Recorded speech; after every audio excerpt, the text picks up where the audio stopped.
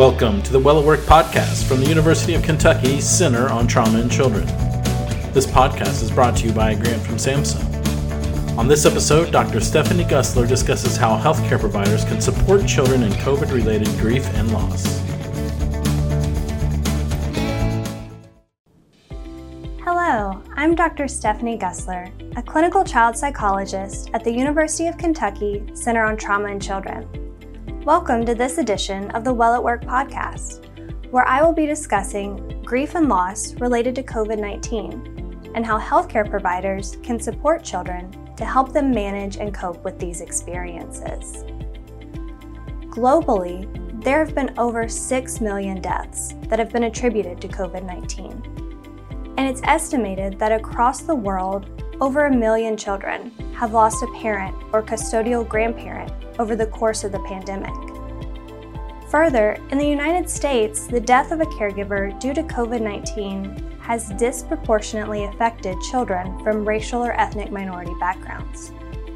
As such, mental and physical healthcare providers are now tasked with helping children and families manage grief related to COVID-19 while also coping with their own losses. Grief is the emotional, cognitive, functional, and behavioral reactions that we experience as the result of loss, whether that be the death of someone close to us or due to significant changes or losses in our lives. Although grief is a natural and universal experience, we all grieve in different ways, and the pandemic itself has impacted the process of grief for adults and children alike. Specifically, due to COVID-19, many of us have experienced greater than normal losses, which have compounded.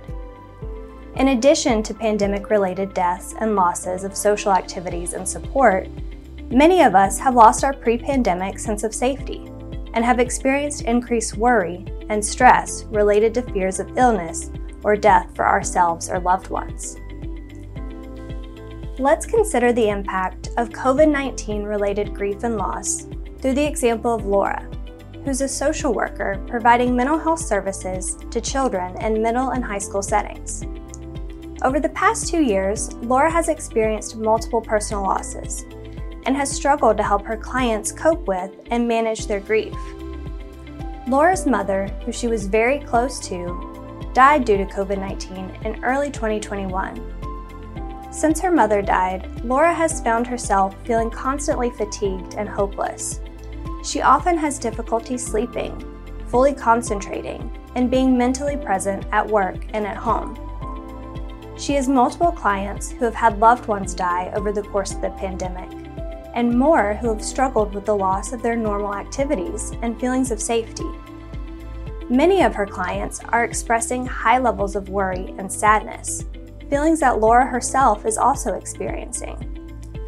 Laura has begun to notice that she avoids directly discussing grief and loss with her clients due to her own difficulties and concerns about how to best help her clients manage grief in this very uncertain time. With Laura in mind, let's discuss tips for healthcare providers to help children manage grief related to COVID-19 death and loss. Tip number 1, it's important for providers to acknowledge and address their own grief. This is a unique time in which we as providers are likely experiencing similar difficulties related to COVID-19 grief and loss, as are the children or clients that we serve. As such, to best help our clients, we must first make sure to manage our own grief. This may mean taking time to reflect on losses. It's also important to name and acknowledge the feelings that we have and the impact losses have had on us.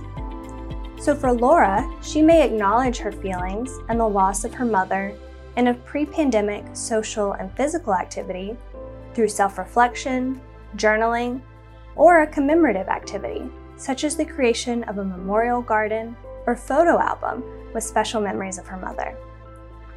It's necessary for Laura to address and cope with her own grief to help her stop avoiding these topics in working with her clients. Tip number 2. It's important for healthcare providers to assess for a child's experience of grief or loss and consider how this may be impacting their emotional, behavioral, functional, and physical health. Assessment tools such as the UCLA BYU Expanded Grief Inventory and the Characteristics, Attributions, and Response to Exposure to Death Youth Version can be used to formally assess for grief-related difficulties. Even if not using formal assessment tools, it's important to keep in mind the many different ways that grief can present in children, and to ask about the experience of loss when these difficulties are present. Laura may consider giving an assessment measure to the clients she knows have experienced the death of a loved one, and be more direct in asking other clients about their losses over the last 2 years. Simply asking can go a long way, as avoiding talking about grief and loss may lead a child to feel that this is not an acceptable topic to discuss. It would be recommended for Laura to ask open-ended questions and follow the child's lead in these conversations, never forcing a child to discuss their grief.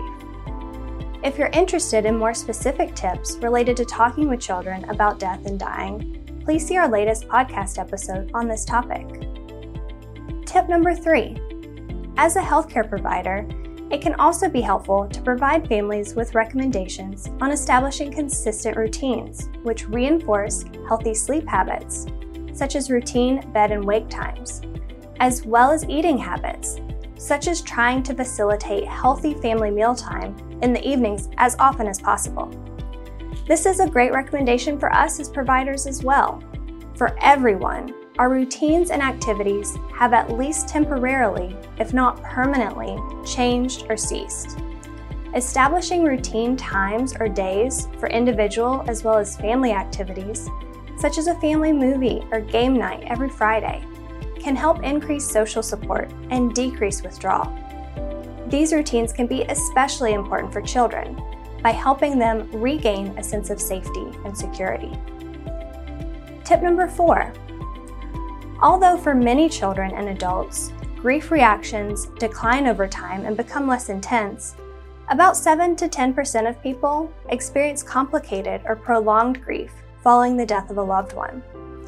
Complicated or prolonged grief is usually present 6 months or more following the loss, and can present as continued difficulties accepting the loss, prolonged and intense yearning, persistent intrusive thoughts about death, avoidance of loss reminders, and strong persistent feelings of disbelief and anger.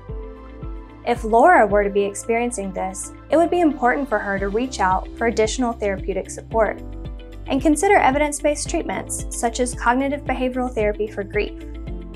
Additionally, for her clients that may be experiencing complicated or prolonged grief, Laura can consider referrals for therapists providing treatment approaches, such as trauma-focused cognitive behavioral therapy for children and adolescents, if this is an intervention she herself is not trained in. I hope that these 4 tips can help you feel more prepared in helping children manage grief over COVID-19 losses.